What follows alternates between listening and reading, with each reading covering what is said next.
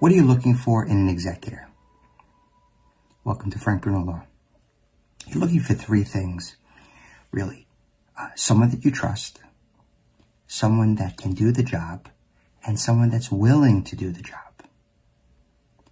And the principal qualities that you're looking for in an executor is someone that you trust, someone that has excellent organization skills, someone that has great communication skills, and perseverance, right? They have to forge through the bills, through the tasks of being an executor,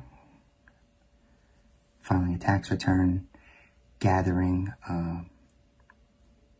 the bills, marshaling the assets.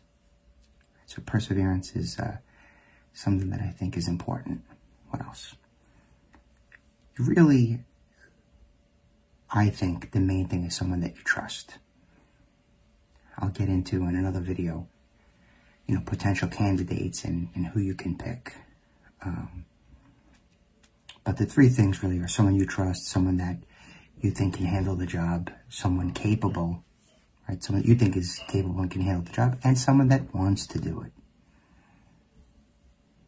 And then honest, trustworthy, skillful, organized, a great communicator.